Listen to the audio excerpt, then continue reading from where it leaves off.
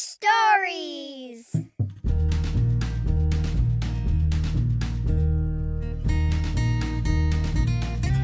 Fish Stories! Fish Stories. Sharing fish stories is best when you have somebody who has been there and been there with you. Fish Stories. Here we go, Fish Stories Nation from Fishing Buddy Studios. It's the Fish Stories Podcast, where I introduce you to amazing anglers and fishing stories from all around the world. Today's guest is not only a nerd when it comes to fish, fishing, and eating fish, but an audio nerd as well. Clay Groves is the chief executive fish nerd of the Fish Nerds podcast, something he's been doing for over 5 years. Now 200 episodes strong, they have a lot of information about fish and many funny moments to show for it. Clay is a licensed fishing guide who enjoys educating people about our natural resources and how we can keep them sustainable. Before we get into my conversation with Clay, I want to plug our first live event in Main Street Square, Rapid City, Sodak, Thursday, August 9th from 6 to 9 p.m. I'm still looking for someone really famous to join me on stage for a live interview, so if that's you or you know of that person, you better email buddy@fishstories.org. While you're online, you might as well check out some of the new featured stories we have and some of the great audio we've recorded, and upload your own stories to the archive. It's a really easy process and a rewarding experience. Thanks for doing it. Well, without further ado, here's Clay Groves. Enjoy the conversation.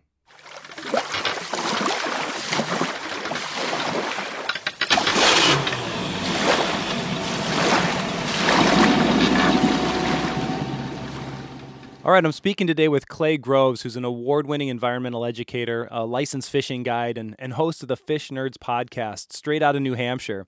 Clay, welcome to Fish Stories. Hey, thanks for having me. Appreciate it. It's always fun to talk to other podcasters because you get it. You understand our world. We share the world. I can certainly empathize with you in that regard, and I can learn a lot from you as well. Gosh, you guys have 200 episodes under your belt now? We're coming up on our 200. We're 193 as of now, and we're working on planning our 200th episode extravaganza. We're going to record it live on a fishing pontoon boat, so it's going to be a lot of fun. Is that your new fishing pontoon boat? I'm bragging, yeah. Yeah, my brand new. I just bought a brand new boat, my first new anything, and I'm going to use it for podcasting and for fishing. How many times do you bring that up in a day? I tell everybody, like if I'm at the local Cumberland Farms getting a cup of coffee, anyone in line gets to hear about it. If I am at the bank, they hear about it. Anyone who will look at me, I go, oh, I got a boat. I'm like a 7-year-old. Guess what I got? A boat. I figured that was the case. That's why I wanted to ask. Yeah, that's how I would be too, though. So I would hope that's how it would be. So. Yeah, and so you were telling me I'm going to ask you some questions. You were telling me that you are opposed to pontoon boats. You have a problem with them. And so I want to dig in on that a little bit with you. So do you have a family? I have a family. What do you drive for a vehicle for your family? Oh, we have a minivan, and I have a truck good pickup. That's right. So you have a minivan, right? I do have a minivan. Was a minivan your first choice when you first started having kids? You know what? I didn't have a choice. It was my wife's. It was my wife's choice. So So my wife avoided minivans. She was like, "Let's get an SUV." We did an SUV for 3 years, and then we got a minivan. And went, "Oh, this is perfect."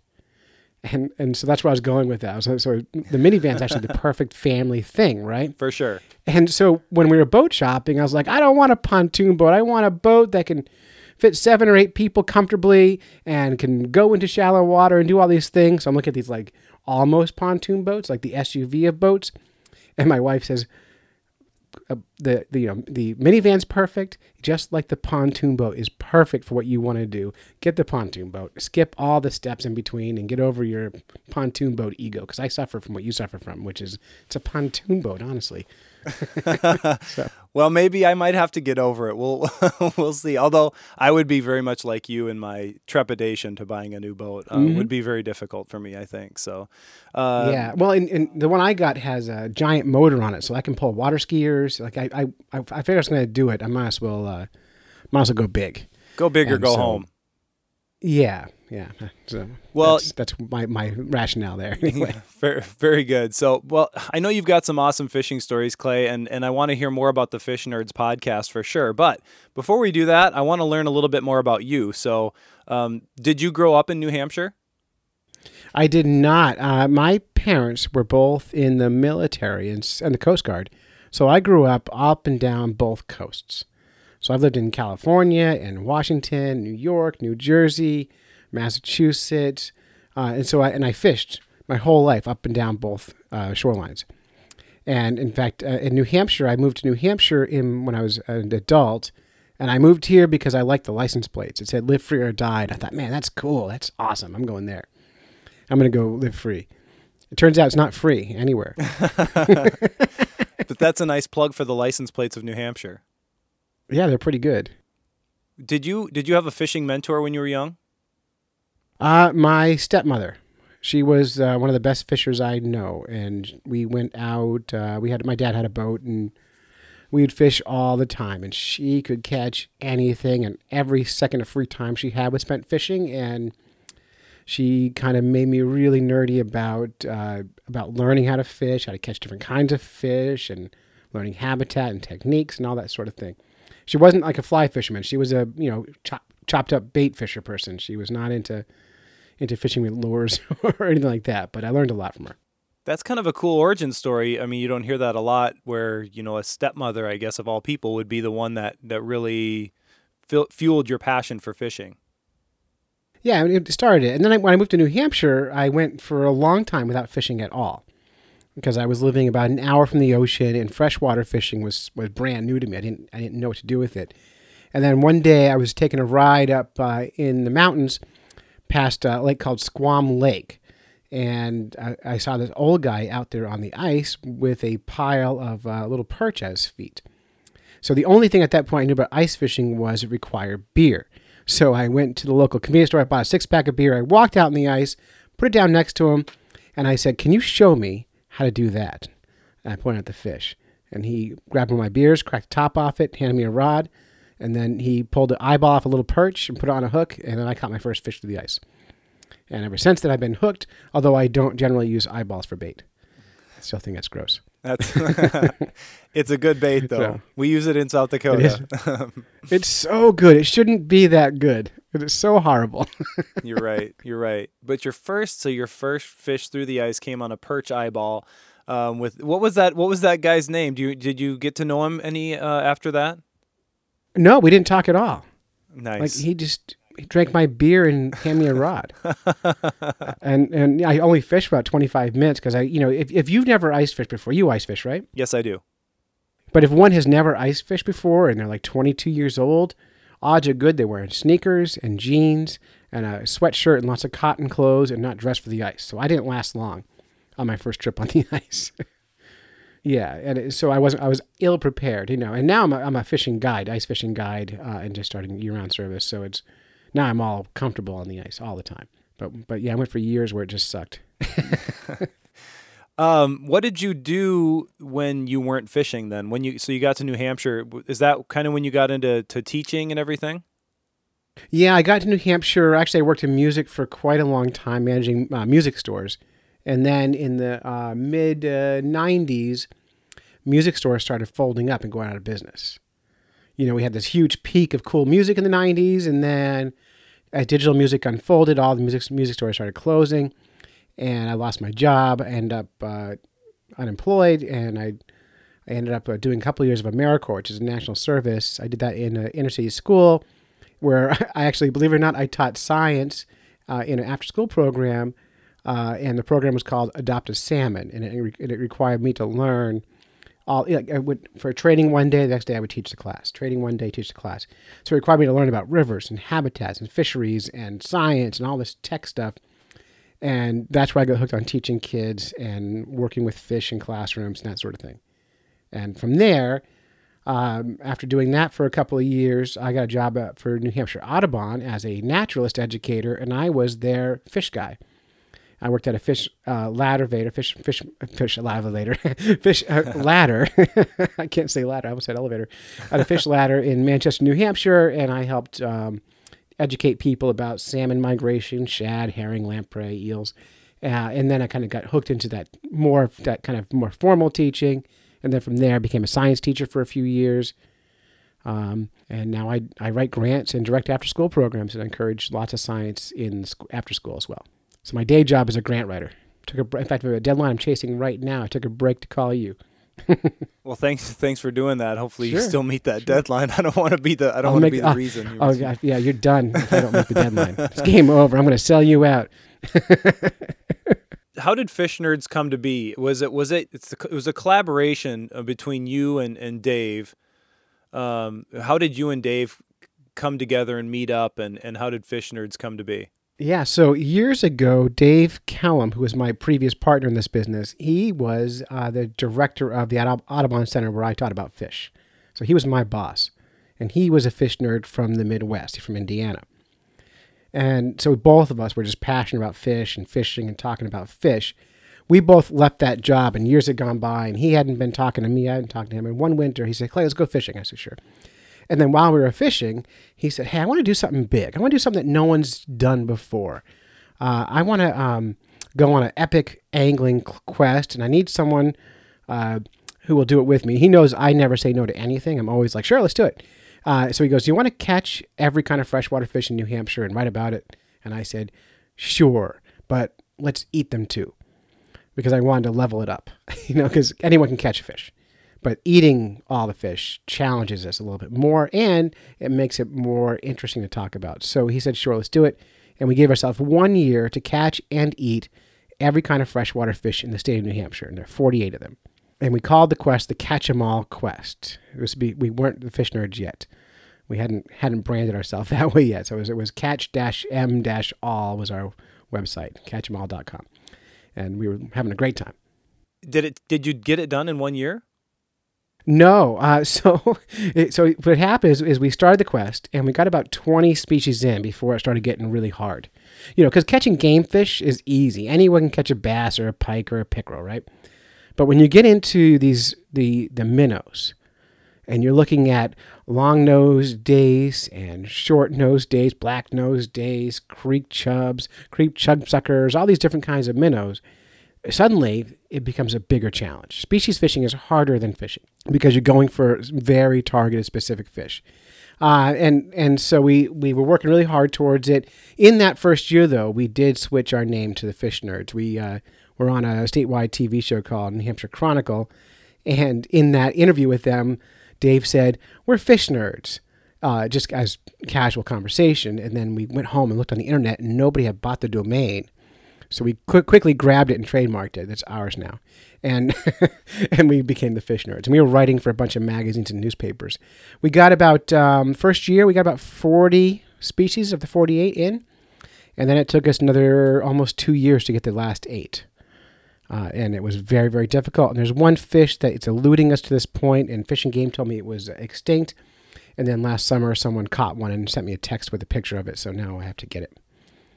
I've got to go back. So I'm technically not done. We undid one fish. What's that last fish? What's eluded you to this point? The lake whitefish.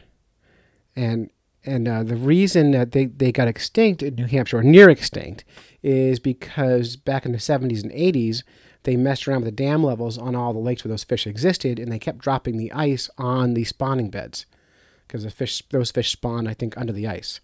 And so when you put ice on top of eggs, it's bad for them. And so they wrecked the populations. And so they're pretty rare fish in the state.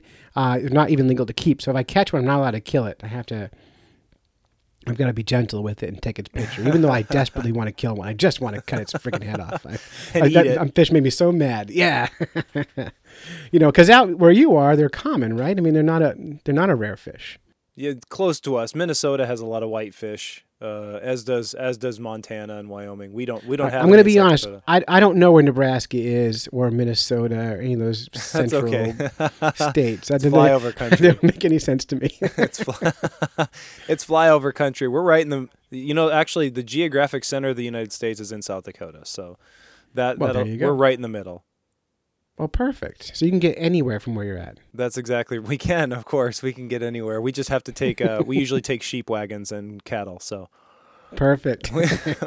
primitive here in South Dakota. I love it. So who caught the state record channel catfish? So that was a group effort. Dave gets credit because he was the one who hooked it. But that was an interesting day. We went out to the Connecticut River in the southwestern corner of New Hampshire, which New Hampshire's a triangle.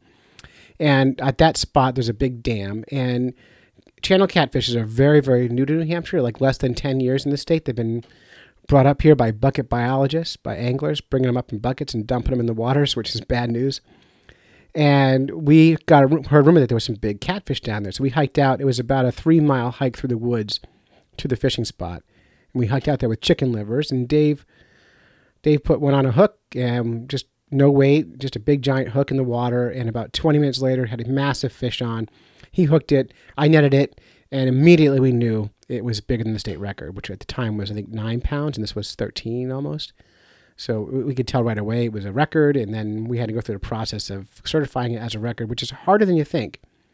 And I bet you people catch records all the time and just don't bother certifying them because it's such a pain in the neck. In New Hampshire, you have to go find a deli or a supermarket that will let you use their certified scales.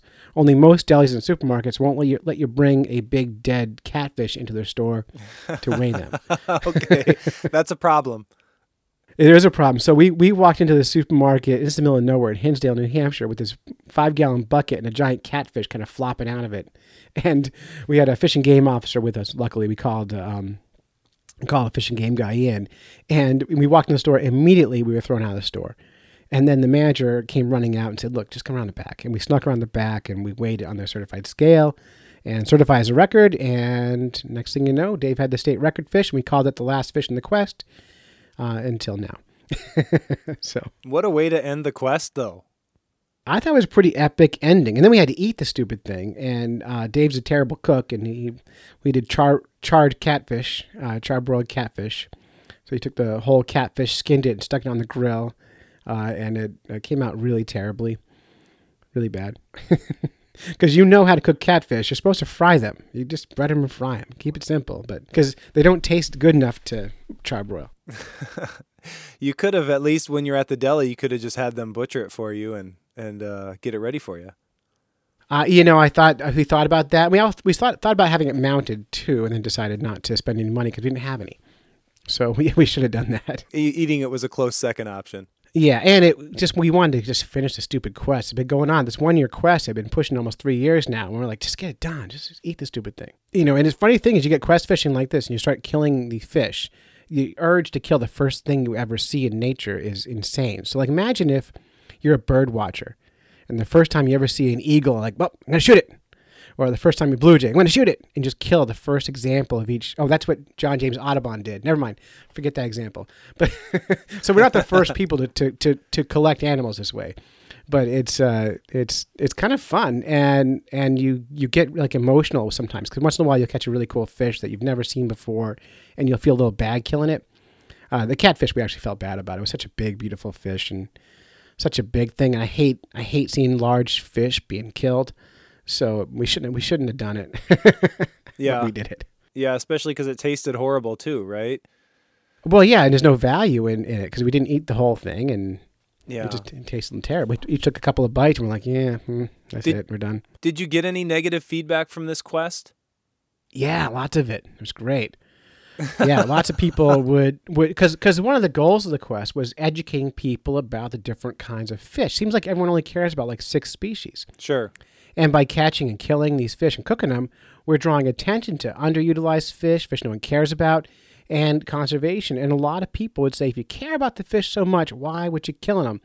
Why kill them? Like the fish are so much better off alive. And they make a good point, except for just catching them doesn't get people's attention. And so we have that sacrificial fish. And we had quest rules. One of the rules in the quest was we had to eat the first legal example of each fish we caught. So like the first fish on the second fish on the quest was the yellow perch, and it was a 3-inch yellow perch. But in New Hampshire, that's legal fish, so we had to eat that fish. And just so happened with the catfish, it happened to be the biggest one ever caught. So it's just the way it works out.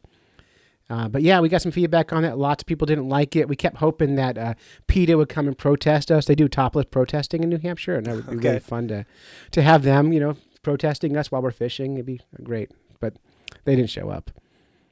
They don't care. I do have a local. I did it for she moved away. I did have a local woman who protests us a lot here in the White Mountains where I live. She protested to the point we were on NPR. She would call NPR and tell them she was going to get rid of their funding and vote against them and all this stuff because we had the fish nerds on the radio. It's great. I love it. Creating some controversy in New Hampshire. Yeah, and we're not mean though. So like we never yell back at someone. We never beat anybody up. We don't. We're just fishing. Yeah, for sure. So what fish, or was there a fish or a catch that meant the most to you during your guys' quest? Well, in the first fish, when you really first get started, meant the most. The first fish we targeted was the burbot. Do you have the burbot out there? We do. We have eel pout. Yeah, eel pout. They've got like 27 names. Loda. Fish so nice. They named it twice. Really fun fish to catch, and primarily you catch them through the ice because they do this hibernation thing in the summertime. And we decided our first night of the quest, we're going to go out and jig them up. And neither one of us had ever jigged up a cusk before, but we had a plan. So we went out and we sat in a shanty. It was like 10 below zero. We're in this little tent. It's windy as hell out. And we fished for about 3 hours and nothing. Couldn't touch a fish. So we regrouped and went to get a cup of coffee. And the next day I went out and put cusk traps out. Do you guys use cusk traps out where you are? We might. They might have a different name. Yeah. What I use, I take a paint stirrer and I take some string and tie it to it, drop it to the bottom of the lake with a 1 ounce or greater sinker, and then a hook 6 inches from there with a piece of dead fish on it. That's how people cusk fish in New Hampshire. And you put them out and you pick them up once every 24 hours. So the next day I put them out, and 20 hours later I picked up 5 cusk, easy. And that fish meant the most at the beginning because that's the one. Okay, now we're doing it. And because we had sold this story to 2 magazines, we had to keep going. We had to write the story, publish it, and then next week get a new fish. And so once we got it going, it was really fun. And that first 6 months where you're catching a new fish every week was a blast and so exciting. And what it really does for you is it makes you value species of fish that you don't care about more, like a golden shiner, such a common bait fish, but really, really delicious to eat. You cut the head off, and gut them and then roll them in flour and fry them and dip them in chipotle sauce. It's so good. And no one thinks about eating them. Or smoked common shiners, put them on a cracker with some Vidalia onion. Lovely, lovely little fish. And so you appreciate fish more when you do a quest like this. That's a really interesting point. We have a lot of bait fish in Lake Oahe, just north of Pier here, and there's only a small contingent of people who go out and attempt to catch these fish for consuming them. Even though, everyone says they're delicious, but nobody goes because everyone wants to just catch a big walleye or a big smallmouth or a big northern. That's walleye are delicious. There's no getting around it. They definitely are. That's true. Yeah, but other things are too. Everything eats minnows, right? So it seems to make sense that a minnow would taste good. Oh yeah, definitely. You think about every fish eats them, then maybe they're delicious. So give them a shot. Eat a minnow. So this journey of your guys to catch all 48 species was originally a writing project. So how did the Fish Nerds podcast, how did it evolve into a podcast form, an audio form endeavor? Great question. Well, we had a couple of early hits where we got to be on public radio and talk about it. People really wanted to have this conversation that you're having right now. And that was really fun for us. But then we got involved with writing really deep, and we wanted to write a book. And so we entered a book pitching contest called Pitchapalooza. And it's like American Idol. You got there's 25 contestants, and a couple hundred people in the audience, and 3 judges. You have 1 minute to sell your book idea to these judges. And we pitched our book to the panel and to the audience, and we won Pitchapalooza. And what we won was a New York City writing agent. And he started shopping our book to different publishers. And we kept getting feedback from publishers. They kept saying, great concept, a lot of fun, good writing to New Hampshire, and you don't reach enough people outside the state with your current Facebook and website and all that stuff. And so we're like, well, shit. We're working so hard. And we're like, there's lots of books are regional. They start off regionally, but, whatever. You can't argue with them. They make the decision. So we one day just decided to launch a podcast. We had never podcasted before. We didn't have any equipment. And at the time I was a science teacher. So I grabbed some headphones from my classroom, and we just pushed record in a program called Audacity and recorded the first podcast. And it was terrible. It was awful, and we were so proud of it. We didn't know it was terrible at the time. Sure. We were like, yes, this is good. And we called it The Fish Nerds. We put it up on Apple Podcast, iTunes at the time, and, we got our first listener and started getting feedback right away. We're like, wow, we're really on to something. And we've been doing it, now it's going on 5 years ago now, ever since. And I say we, I mean, it's just me now. My partner quit because we don't make money. And as you know, there's no real money in podcasting. Yeah, we just do it for I can't stop because I like talking to people too much. And if I didn't have a podcast, I'd be a hermit. But yeah, we've been doing it now. I've been doing it 5 years. We now have fans all around the world. We have, my favorite thing about our show is we have Fish Nerds correspondents.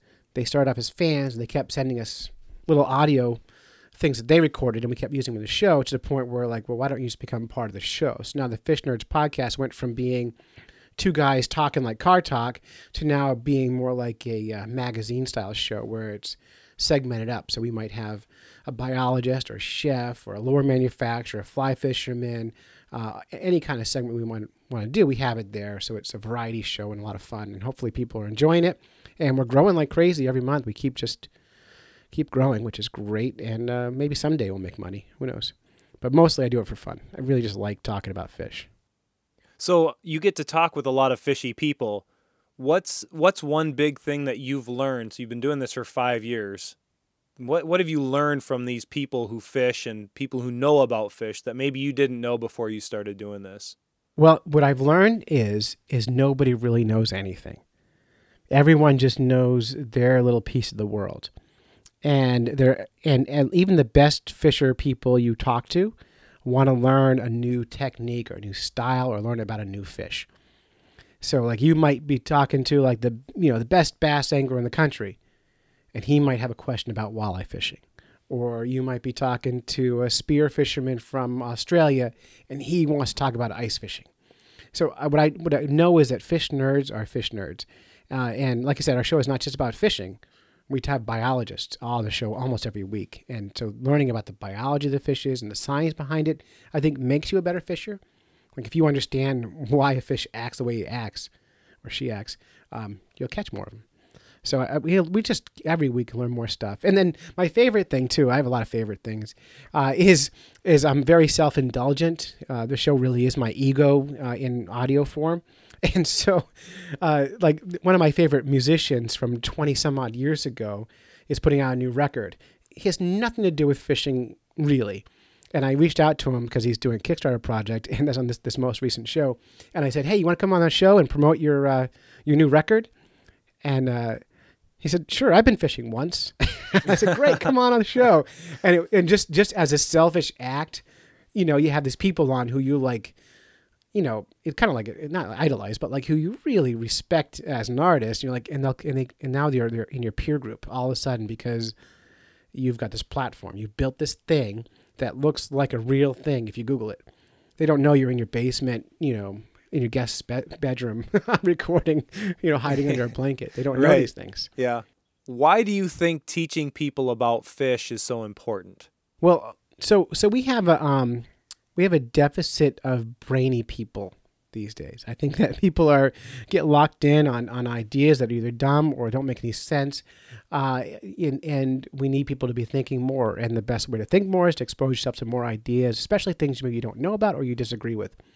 And I think that's important. I also this is again, self-indulgent. I like learning about fish. I just like it. And my show I do what I like because it's my show. And I have several biologists on as correspondents now. allows me to like say something and then get corrected by someone who knows better.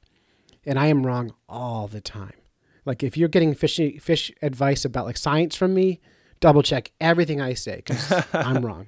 Just in case. But the biologists I have on the show are right most of the time. And so we have that nice kind of go between.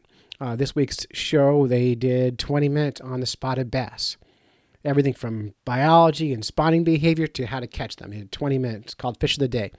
And they do that every few weeks or so. We get a new fish that we just get to learn tons about. And it's great. Do you have any regrets about the process, or do you have any regrets about doing it? I regret that I haven't made a bigger effort to sell advertising on the show. You hear this theme throughout the thing where I keep saying we don't make any money. Going 5 years in now, it's getting to the point now where it's so much work and there's so much content out there. It'd be nice to have monetized it earlier, even for a little bit of money at a time.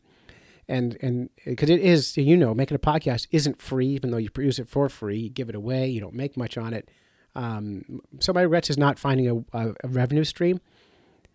Yeah, that's pretty much it. Other than that, I love it. I don't have regrets as far as making the content goes. I love making the content. I love making the show. I don't get tired of it. I don't find it boring.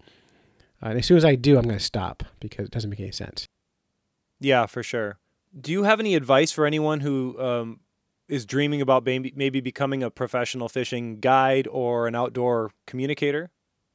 Yeah, well, first of all, if you're not already writing, start writing because that's where it starts. If you can't write, you're not going to, you're going to fail at a lot of other things because that's where even your primary communication on the podcast still comes from outlining and planning. So writing is a planning process. If you want to become a guide, I actually did last year a whole series on how to become a fishing guide. The reason I opened the guide service was part of the show. I had a caller call in and say, "Hey, Clay, can you do a series on how to become a fishing guide?" So I called a guy who ran a guide school, and he said, why don't you come to guide school and do a story about it? And in exchange, we'll advertise on your show. So I just traded. They didn't pay me any money, but I bartered the guide school. And then I just did a whole series on how to open a guide service. My advice is there's no real money there either. So start off part-time, but realize like if you really want to make a living at it, you have to charge a lot of money and you have to have other revenue streams as well, like writing or podcasting or something else to drive money there because guides, they make a lot per trip, but they probably need to do 2 trips a day to make it a real good living.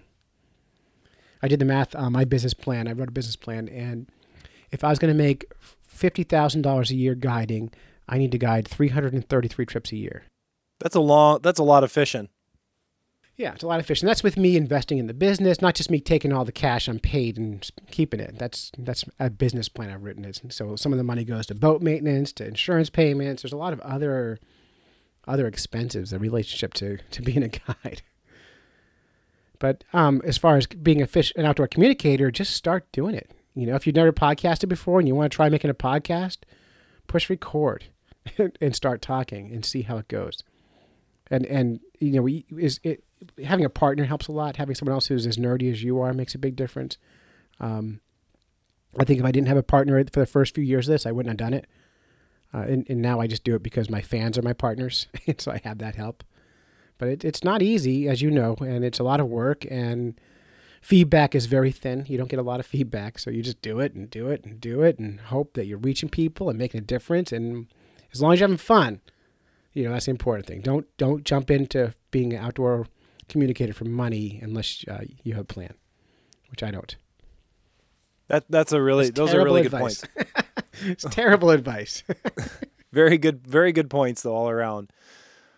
Are there any fishing trends here in the world today that you wish would go away? I want to see catch and kill ice fishing derbies go away.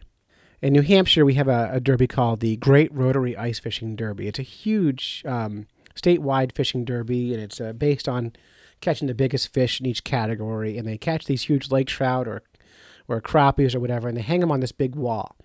And, so they're killing thousands of fish all in one weekend, and they're killing just the big ones. And I think catch and kill derbies for large fish is awful for the industry, awful for fish, good for economy. I mean, the local economy makes tons of money on it. But there's got to be a better way than killing every trophy you see.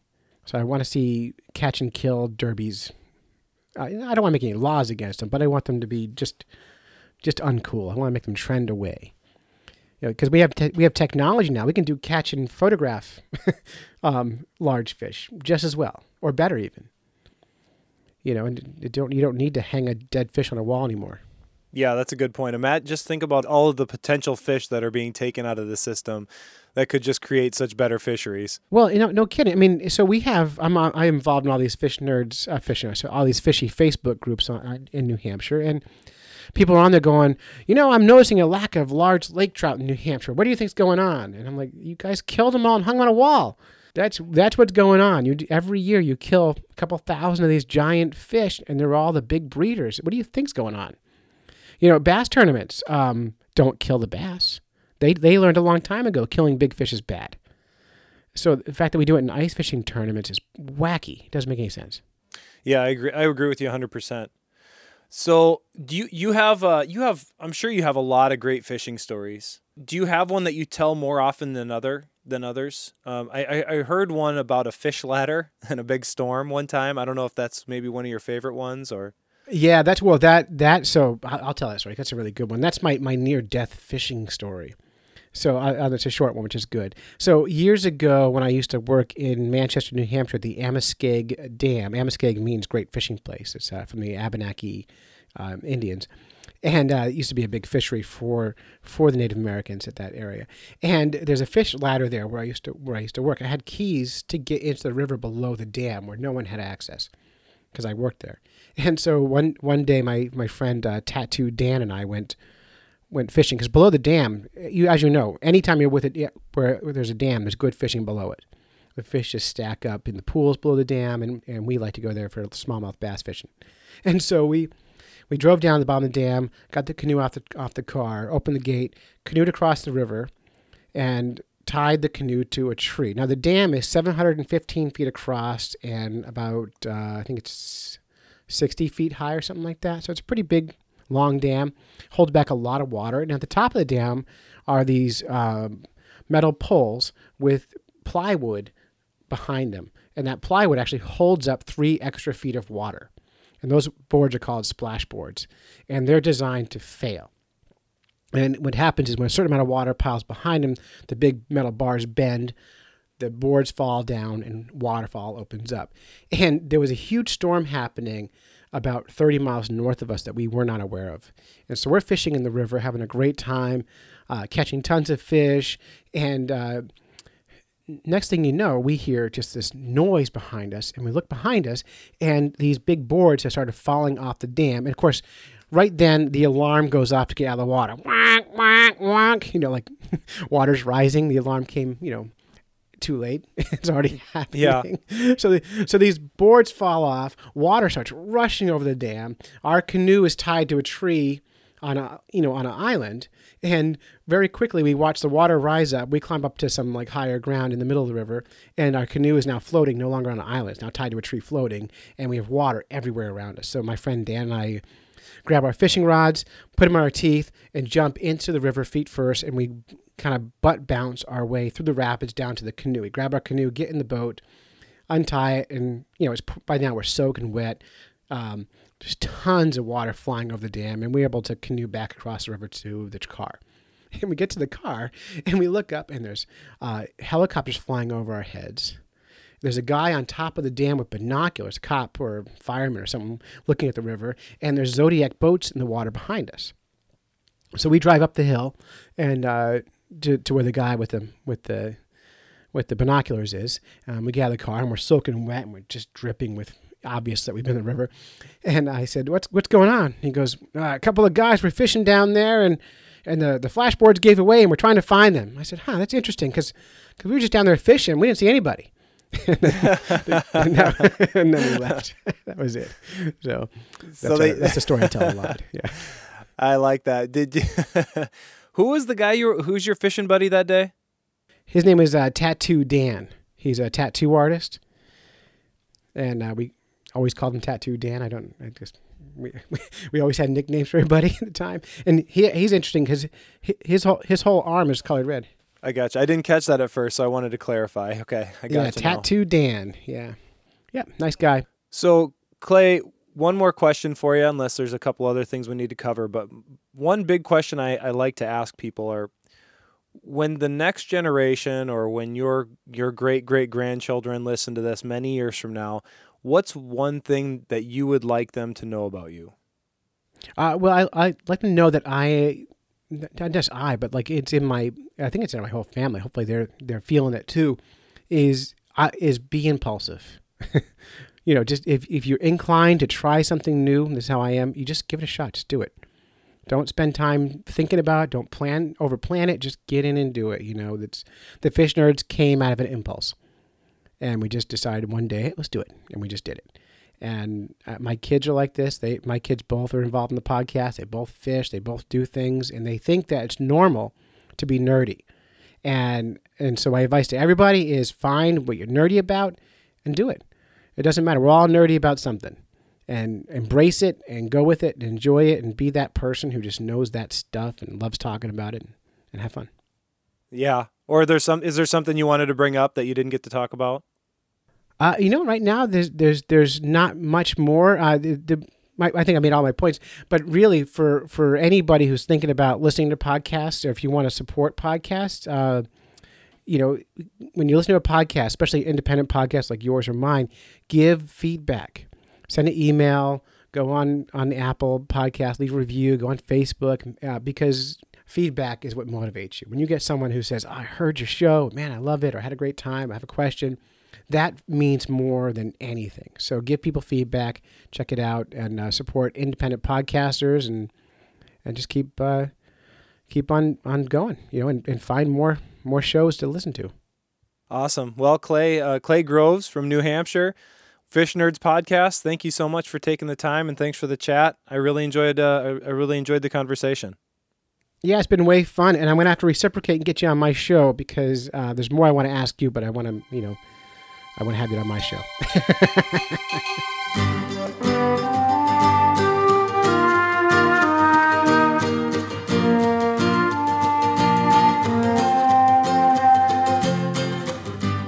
Clay, thank you for taking the time to help inspire us to get out and learn more about fish, fishing, and eating fish. And thanks for helping us find our inner nerd. I'm currently geeking out right now about the Bassmasters Elite Series, currently in my hometown of Pierre, South Dakota. I've met a few of these guys, and they are just so good at what they do. I'm really excited to see what they pull out of Lake Oahe. Head over to the local Chamber of Commerce website at pierre.org to find out more. Once you're done there, head over to fishstories.org and sign up for our newsletter, and then become a true fan today. That's the only way we're going to be able to keep these artifacts of the fishing community alive for future generations. Thanks for doing it, and thanks for listening. Share this with anyone you want to impress, and don't forget to stay awesome. Have a great day. See you later. Adios. Jane. Bye-bye. Peace out.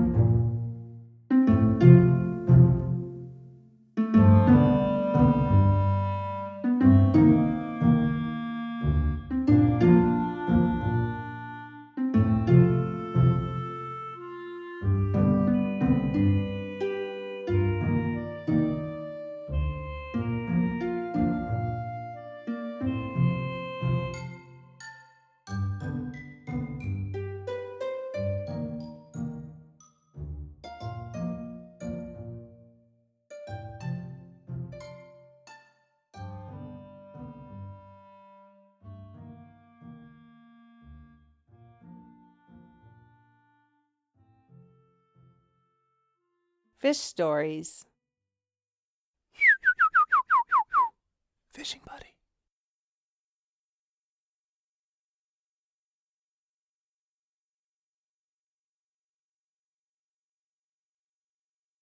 Hey, Bert. It's fishing season, Bert. What do you say we go looking for some fish, Bert? Here, fishy, fishy, fishy, fishy, fishy, fishy, fishy.